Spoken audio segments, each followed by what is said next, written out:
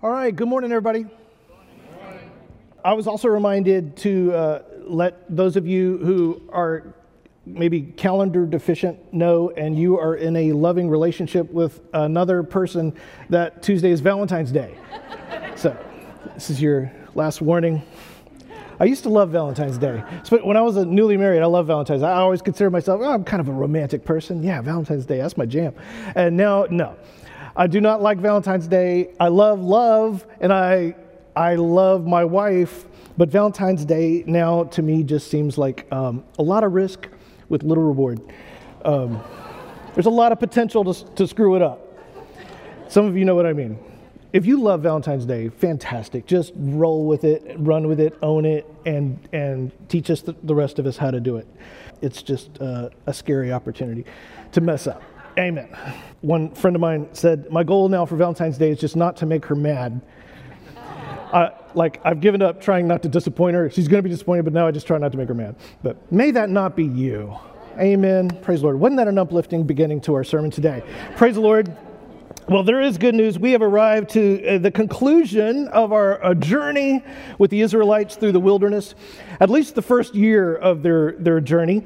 They still have 40 years to go in the wilderness before they get to the promised land. But today is where we unhitch our wagons from their caravan, and we're going to head off in some new directions after this week. There's lots more we could say about the life of Moses and things that happened after they leave Mount Sinai. But there's a reason why we're concluding with this passage today that we're going to be looking at. Number one reason is because I have next week off. So this feel like a good time to finish this up, and we're going to come back with a new series after next week as we enter into the season of Lent, leading us all the way to Easter, and so that's going to be a beautiful time.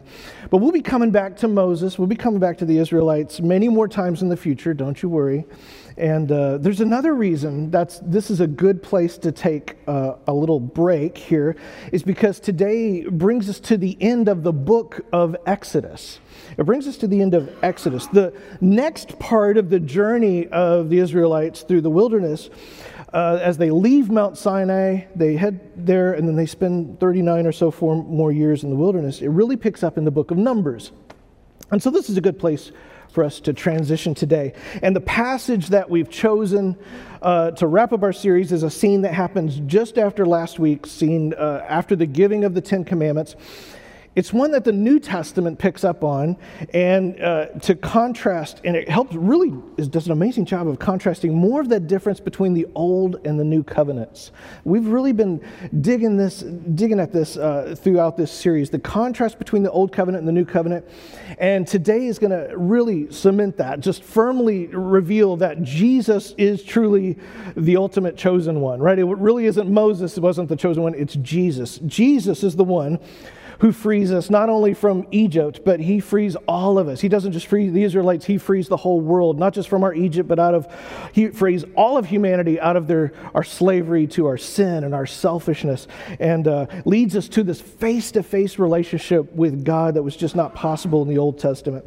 He leads us through the wilderness. He leads us to our promised land, which for us is the kingdom of heaven, which is present here on the earth, right? Our promised land isn't really just heaven after we die. It's the kingdom of heaven, which happens right now. We can experience right now that freedom and that deliverance right now. And we are still on the journey. We're still on the journey. And so Jesus is the one who we're really going to be focused on today as we conclude our series Between the Waters. Quick review of what happened last week that's going to kind of lead us into this next portion here. When the Ten Commandments were given, they were given, remember, with thunder and lightning. The people were really scared. In fact, God tried to speak, right? That really kind of weird scene where he tries to speak straight into the hearts of the people, and it sounds like trumpets and wind. He tries to speak his law right into their hearts of every Israelite directly. And the people say, no, that's too scary. And they say, Moses, you got to speak to God for us. We don't want God to speak to us directly. And then we saw how the New Testament reflects back on this in Hebrews chapter 12. Just to remind you, chapter 12, verse 18, it says, now this is talking to Christians, so you're the you here. You have not come to a mountain that can be touched and that is burning with fire to darkness, gloom, and storm. That's how the Mosaic covenant was revealed, right? In these sort of scary sort of ways. To a trumpet blast or to a voice speaking words that those who heard it begged that no further word be spoken. That's not the kind of covenant that we're invited to. Even the way the covenant is given now is different, right? It's not through fire and earthquake. Now it's through the birth of a cooing little baby, right? That is this new covenant that we get to receive. He says, verse 22, but you have come to Mount Zion. Sorry, Mount Sinai is the mountain of fear and thunder. This is Mount Zion, to the city of the living God, the heavenly Jerusalem. You've come to the thousands upon thousands of angels in joyful assembly. From the mountain of fear, now we're at the mountain of joy. So there's this entire spiritual dynamic of pure joy surrounding us when we come to Christ. To the church of the firstborn, whose names are written in heaven. This is a beautiful phrase, the church of the firstborn. This means you're all heirs. In the old covenant here, the firstborn's the one who gets it all. If you're the secondborn or the thirdborn, you're like a stepkid. You don't get nothing. No. In the kingdom of God, you're all firstborn. The church of the firstborn, you're all heirs to the promise. You all get the birthright. You all get the best part of the inheritance. He says, you have come to Jesus, the mediator of a new covenant. Now that's interesting. So there is a mediator. He's Jesus. But see, Jesus now, he's not just another human being that's standing between us and God mediating. He is God. So our mediator is God himself, right? This perfect fusion of human and divine, that God reconciling his people to him. We're brought together in Christ. And so this is a beautiful, beautiful covenant. Better by far than the old covenant. Better by far than the old covenant. So, if you have your Bibles today, go ahead and turn into the New Testament over to 2 Corinthians chapter 3. We're going to be there in just a minute. You can go ahead and get there. 2 Corinthians chapter 3. And while you're heading there, I want to give you a quick summary of what happens after Moses brings the Ten Commandments back down the mountain. Remember, he had to do it twice. He came down twice. So these are Ten Commandments 2.0. The first time he comes down the mountain, he sees the children of Israel have gotten tired of waiting for him. They're worshiping this golden calf, this idol. He gets so mad, he's got some anger issues. He smashes the tablets down. He has to go back up the mountain. God rewrites the commandments on a second set of stone tablets. By the way, there's an interesting thing I want to take a second look at. While Moses is up the mountain this time, spending time with God, a really fascinating thing happens. Moses asks to see God's glory, and God allows Moses to see his back, but not his face. This is a beautiful thing. Moses wants to see God's glory. Moses wants to lean in, right? Israel's scared of God. They're like, no, we don't want to talk to God. You talk to God for us. But Moses, you got to hand it to him. He wants to lean in. We've talked a little bit more about this meaning, but just for today, I want to say this. When Moses asks for this, to see his glory, God tells Moses to go stand on a rock because he's going to pass by. But he says he's going to cover Moses with his hand until he's passed by, because Moses can't handle to see his face, is what it sounds like. And what's fascinating is the ancient rabbis had all sorts of things to say about this passage, but one of the things they pick up on is this part about God's back. And what they argue is that in the original Hebrew language, the word back here is not just a part of God's body. It's not just this literal, like God's, his shoulder blades going by. Because remember, he's a spirit. He doesn't have a body. He doesn't have an elbow. So when it says his back, there's something going on here. And they argue that God's back here should be understood as a euphemism for where I just was. Isn't that an interesting thing? Moses says, I'm going to cover your face, and then I'm going to pass away. And when your eyes are opened, what you'll get to see is the place I just was. It's like he's saying, that's the closest you're going to get, Moses. Not this face-to-face intimacy in the moment, in the now, but you'll recognize where I have been. Like a reminder that, as soon as you think you've got me all figured out, you got me fit neatly into your little box, I have already moved on. But here's what else is interesting here. In passages that talk about Moses going into the tent of meeting to meet with God, in chapter 33:11, for instance. It says that they used to talk face to face. So that's interesting.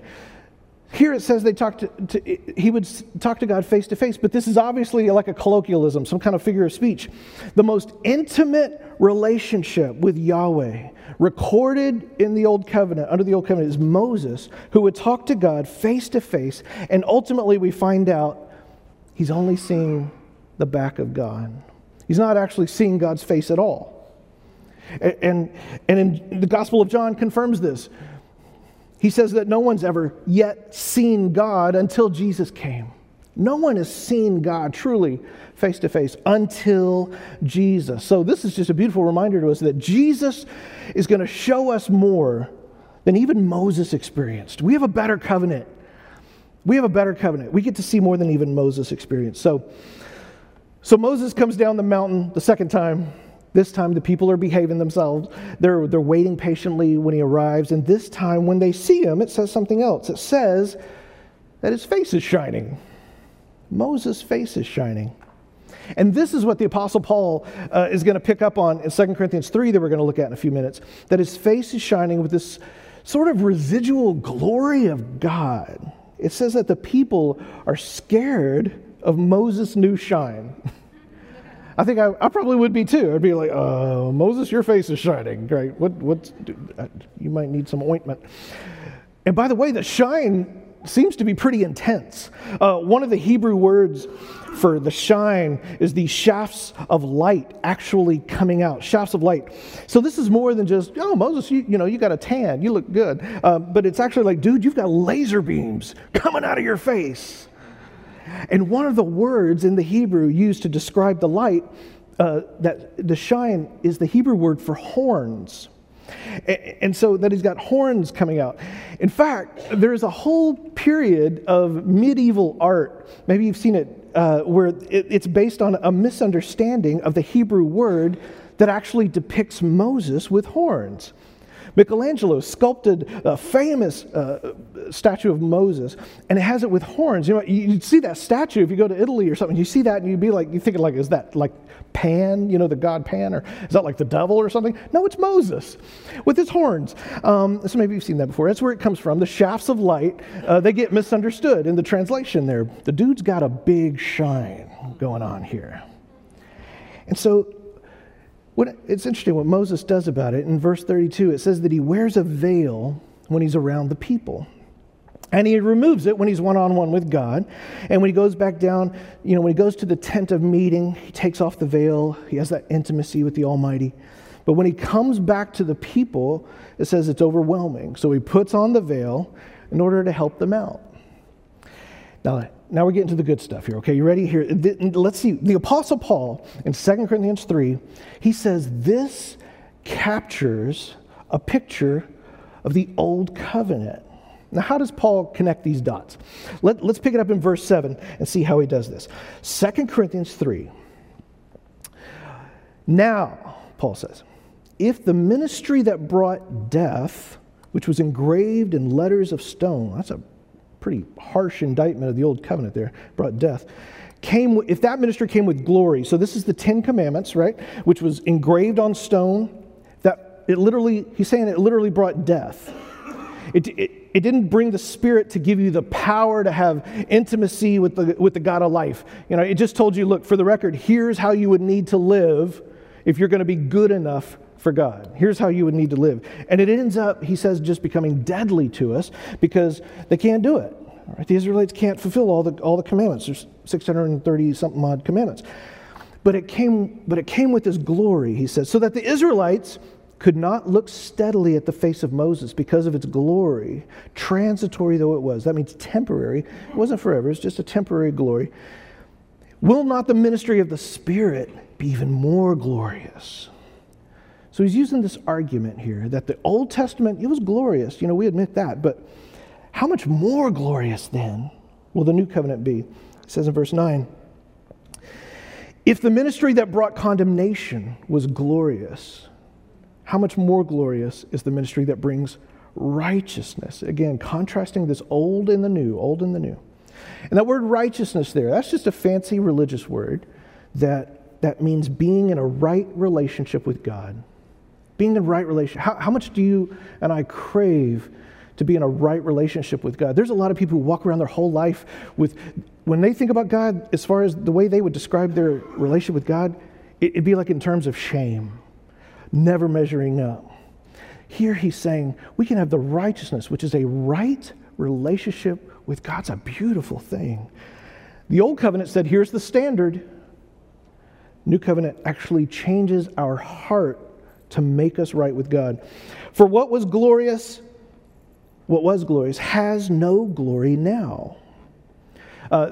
Paul uses a kind of oxymoronic structure here in the Greek. It literally is, what has glory has no glory.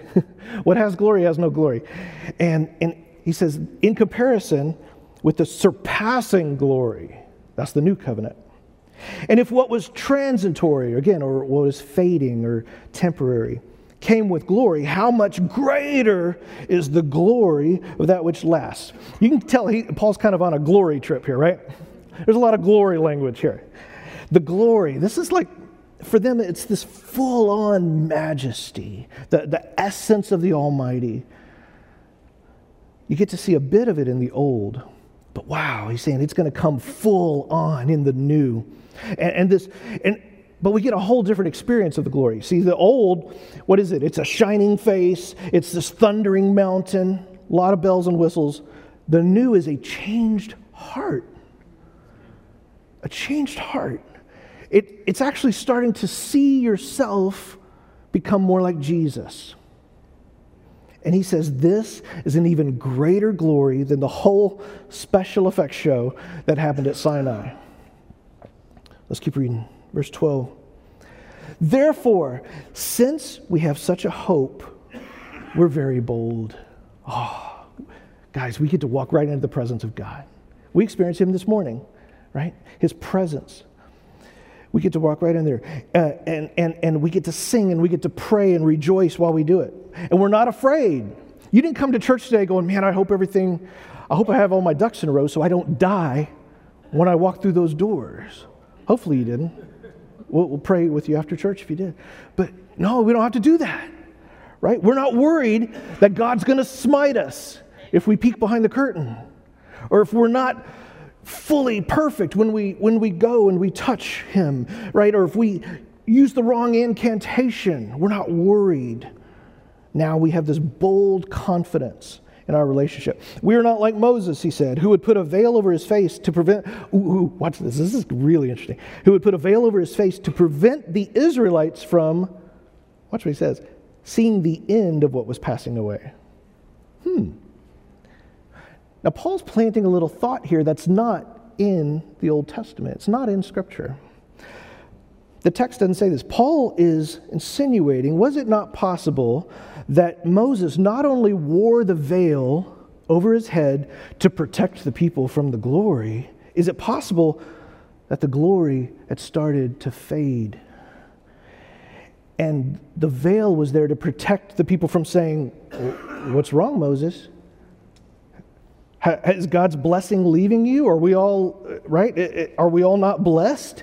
And so Moses puts on the veil over his face, not only to protect them from the glory, but to protect them from seeing that actually the glory was starting to fade. Whew. Oh man, I could preach about that for an hour. This is an allegory of the law itself, that eventually passing away. The whole nature of religion today, guys, is basically summed up in that, trying to keep up appearances of a glory that is no longer there, right? But we still keep it on there. Okay, verse 14, we'll keep moving. But their minds were made dull. For to this day, the same veil remains when the old covenant is read. The same veil. It's not been removed, because only in Christ is it taken away. Even to this day, when Moses is read, a veil covers their hearts. Man, Paul, he's bringing down the house here. This is quite a lot he's saying about the old covenant here. He's delivering this brilliant picture of life apart from Christ. Now, here's another reason why the veil represents all that is broken and twisted and faults in religion today. A veil that's covering your face, your head, so that nobody can see you, is also going to make it difficult for you to see other people as they really are. So Paul says the whole Old Covenant is summed up in this picture of a limited, in one place he says, obsolete glory. And when you put all your eggs in that basket, and when you end up not seeing others very well. You don't see God very well, not when the veil is on. You don't see the world very well. And you're trying to pretend you're something you're not. And meanwhile, you can't see others as they really are. And everyone is just keeping up this religious farce, basically. Everybody walking around with their veils on. Aren't we spiritual? Aren't we holy? Yeah, I'm holy. Are you? Everything's good? Good. Okay, I'm good. Lots of veils. And he says this is a picture of people today who still cling to the old covenant, that transactional kind of covenant, or try to put one foot in the old, one in the new. Anyone who has not turned to Christ, from any background, if they haven't turned to Christ yet, it's like they're still wearing a veil. They don't have that face-to-face intimacy with God, nor with people. And then verse 16. Here's the good news. Here's the hope. Praise the Lord. But when anyone turns to the Lord, the veil is taken away. Whoosh. The veil's taken away. Praise God. That's good news. When you turn to Jesus, He lifts the veil. What does this remind you of? Does this sound like wedding language? It does to me. It's like Jesus turns to me and He lifts the veil. And it's like Jesus is about to give me a big old kiss. Hallelujah. He takes the veil and we have that face-to-face intimacy with God when you turn to Jesus. And look, it doesn't mean you're never going to have questions. Doesn't mean there's not going to be any more mysteries or you're going to have doubts occasionally. What it does mean is you now have that intimacy that only Jesus can provide. Only Jesus can provide this. By the way, there is one other place in Scripture that we see this theme of a veil being removed because of Christ. Anybody remember it? Yes, sir? The temple at the crucifixion, right? The moment of His death on the cross, the actual physical veil in the temple. This veil, on a huge scale, this thing they said was 2 stories high, up to 30 feet long, might have weighed over a ton. This velvet curtain, basically, right? That's keeping all the common people from the Holy of Holies. The cross signaled the moment when that separation was finished. It said it was ripped in two, once and for all. Now the Lord, what does He say? Verse 17, now the Lord is the Spirit, and where the Spirit of the Lord is, there is freedom. We sang that this morning. Where the Spirit of the Lord is, there is freedom. Freedom. Freedom from the law. Freedom from the rules of this systematic formulations instead of faith, instead of a relationship, right? From the transactional, do this or I'll do this, or you do this or I'll do, or if you do this, then I'll do this. No, freedom from that. A better covenant. We have a new covenant. We have freedom from that whole old thing. Now, by the way, as I'm reading this, it occurred to me, this is a risky message for Paul to preach. Who's he talking to here? What church? The Corinthians, right? Yeah, the Corinthians. What are the Corinthians, some of you might remember, what are they infamous for? They're infamous, for taking this law, for taking this gospel of freedom and grace and abusing it to a license to sin. Paul has to fuss at them for that sometimes, right? And this right here would be a perfect opportunity for Paul to say, oh, wait a minute, who are we writing? The Corinthians? Actually, no. You guys, y'all weirdos are a special case, and you need some rules. You do need the rules. You should actually not just preach grace and freedom, but also keep one foot in the law, because it'll help keep you moral, right? It'll help you behave. It'll help you be ethical, because y'all are dingbats. But he doesn't. He never backs down from the beauty of the gospel. Even here where he's got a perfect opportunity to sort of hedge his bets a little bit with these guys, he never backs down. And we shouldn't either, right? Where the Spirit of the Lord is, there is freedom. Amen? What does he say in verse 18? And we all who with unveiled faces, unveiled, no veils needed or allowed, right? The next word has different translations in different Bibles. Let me read. This is the NIV. He says, we with unveiled faces contemplate the Lord's glory. I love that picture. Unveiled faces with face-to-face intimacy with God, guys. As we contemplate the Lord's glory, it says we are being transformed into his image. Get this picture. That's what our glory experience looks like here. It's being changed into the image of Jesus. That's where we're headed with this. What does he say? With ever increasing glory which comes from the Lord who is the Spirit. All right, he says, stare at Jesus. We're staring at Jesus. The veil is removed when you come to Christ. We turn to him. He lifts the veil. There's no secrets anymore. He knows us fully. This word for contemplate is a really interesting one, to contemplate the Lord. You might, if you're reading your Bible right now, some of you might see a different word.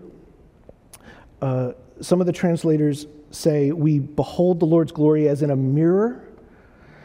But the context you're seeing here is we're staring into a mirror. You're staring into a mirror, but you're not just seeing yourself. You're seeing the Lord's glory, right? It's this kind of intense staring while reflecting on Jesus. But notice it's a life of contemplation that leads to gradual transformation.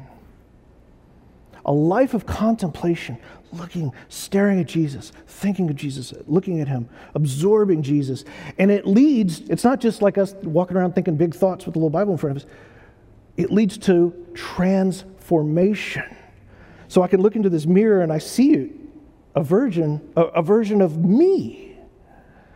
And part of that may be true. You might be, he may be saying that you should, if you have been made righteous in the new covenant, if you have the Holy Spirit inside you, if you're being conformed in the image of Christ, you're going to start seeing the glory of God reflected back at you. It's just a beautiful, beautiful thing. But it's more than that, because he's saying when I stare at Jesus, because it seems to be Jesus who he's really talking about staring at. It's not, the point is that we stare at ourselves. I'm staring at Jesus. He says that I'm going to see God's glory. And so we contemplate or meditate on, that might be one of the translations that says, or ruminate or rehearse. We go over it again and again. It's this life of contemplation that leads to transformation. What does Jesus look like? What does Jesus act like? And we run everything through this filter. What does Jesus do? What is Jesus like with people? What is he like with children? What is he like with adults? What is he like with the religious system? Everything we encounter, we say, where is Jesus in that? This is what we talked about several weeks ago, right? It's the idea of reading the Bible and recognizing the windows from the mirrors, right? Even in the Old Testament, we can read the Old Testament, but we recognize these windows. We see right through it. We see Jesus. We see Jesus shining through there. This is what God is like. We don't just read things, even the Gospels, we don't read them and just say, oh, what an interesting figure of history Jesus was, an interesting story.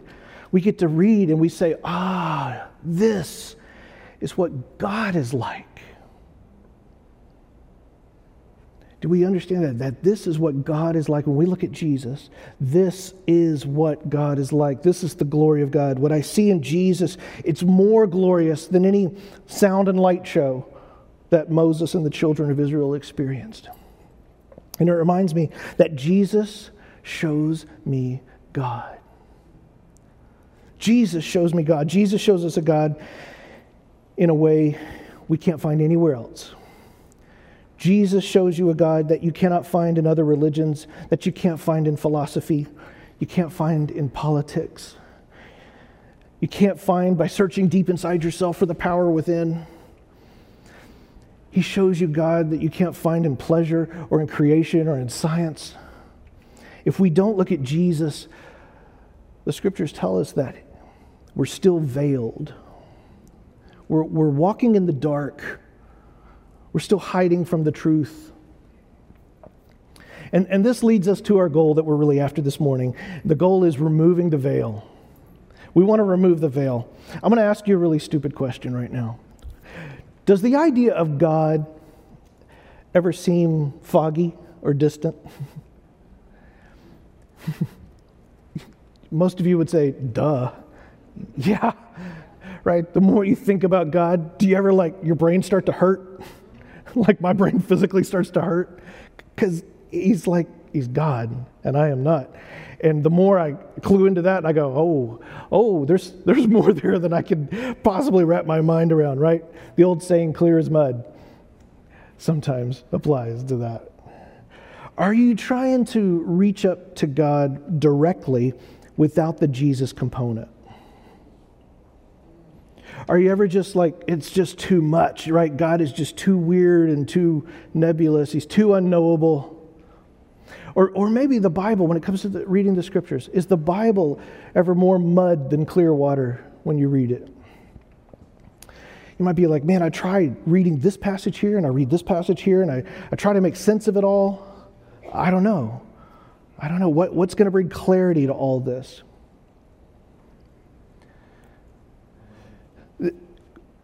It's easy to get the idea, and some Christians get the idea, that I can achieve ultimate knowledge and power and understanding if I just keep staring at my Bible long enough.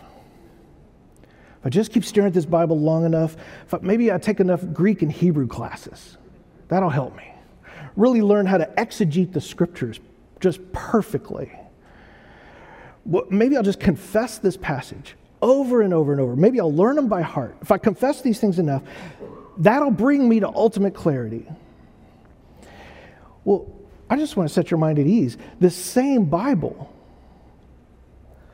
tells us your veil will be removed when you turn to Jesus.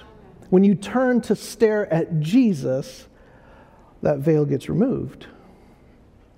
When you turn to Jesus, Jesus said to the Pharisees, he said, you guys obsess over the scriptures because you think they're going to bring you life.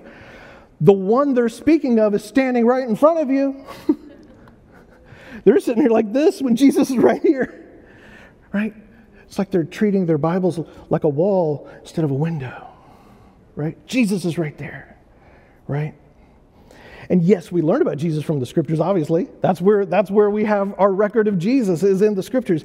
But this Bible is a window to help us, that allows us to discover Jesus, right? So don't worship the window. Worship the one the window reveals. Worship the one he reveals. That's where the glory comes from. So the question for us is, are you ready to actually turn to Jesus? Are you ready to turn to him and have him lift the veil? In whatever areas of life that veil just seems to persist.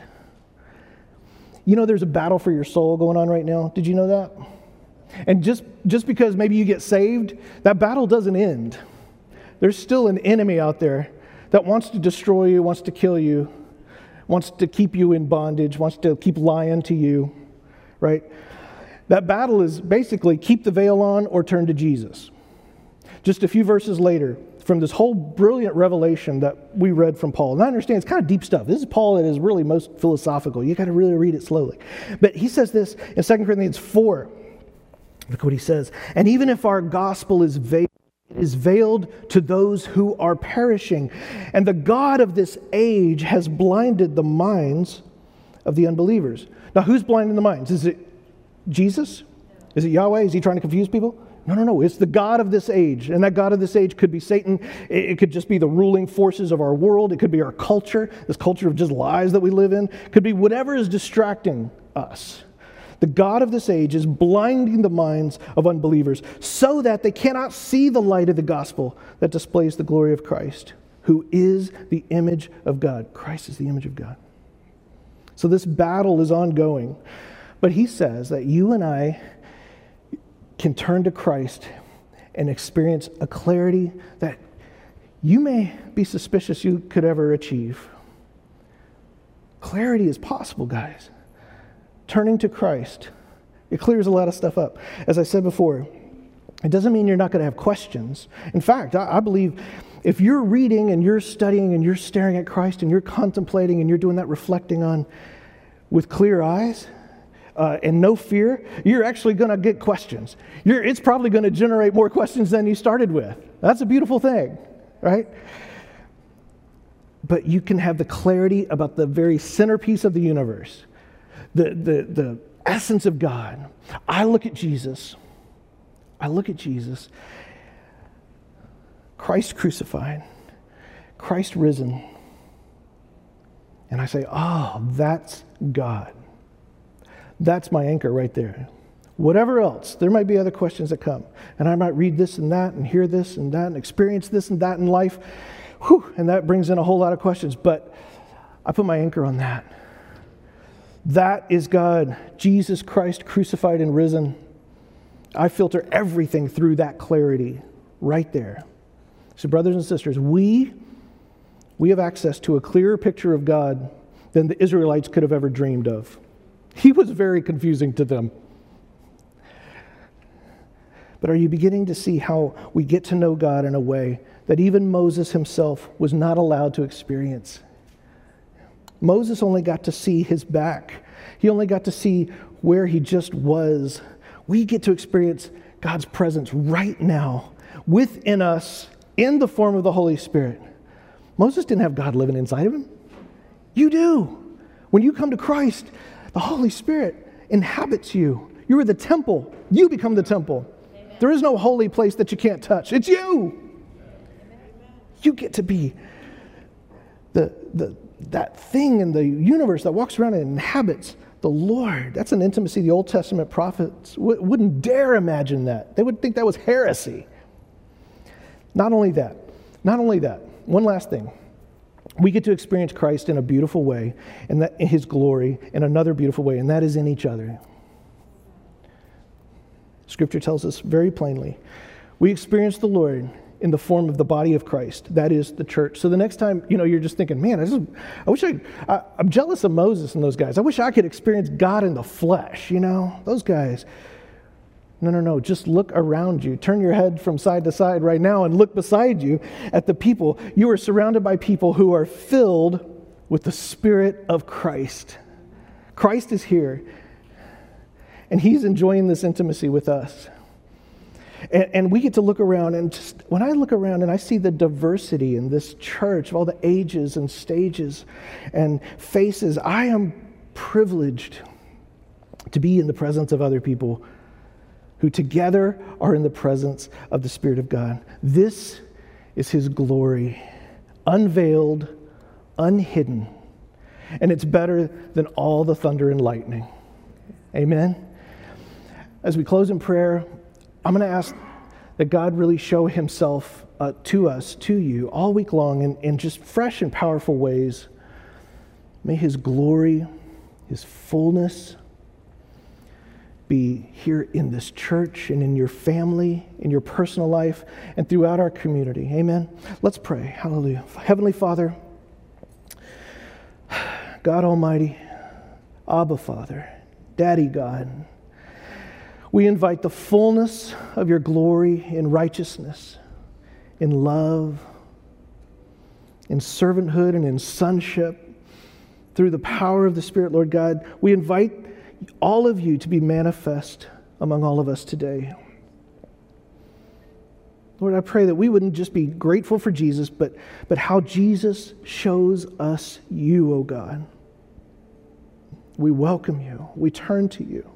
We thirst for you. We thank you, Lord God, for lifting the veil so that we can see your heart through Jesus. Make us fearless. In Jesus' name we pray. Amen. Amen. Hallelujah. Well, will you stand to your feet with me today as our prayer partners are coming forward?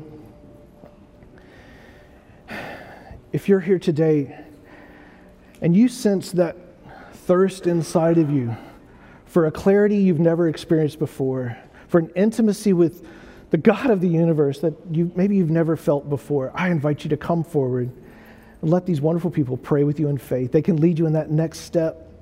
Whatever's going on in your life, whatever it is you need, I invite you to come forward and pray. We believe in the prayer of faith, right? The prayer of faith changes things. But number one, the first thing it changes is you. It changes you. It opens your eyes. So I encourage you, come forward, let these beautiful people pray with you. Amen. Friends, may the Lord bless you and keep you. May He make His face shine upon you and be gracious to you. May you experience His mercy this week.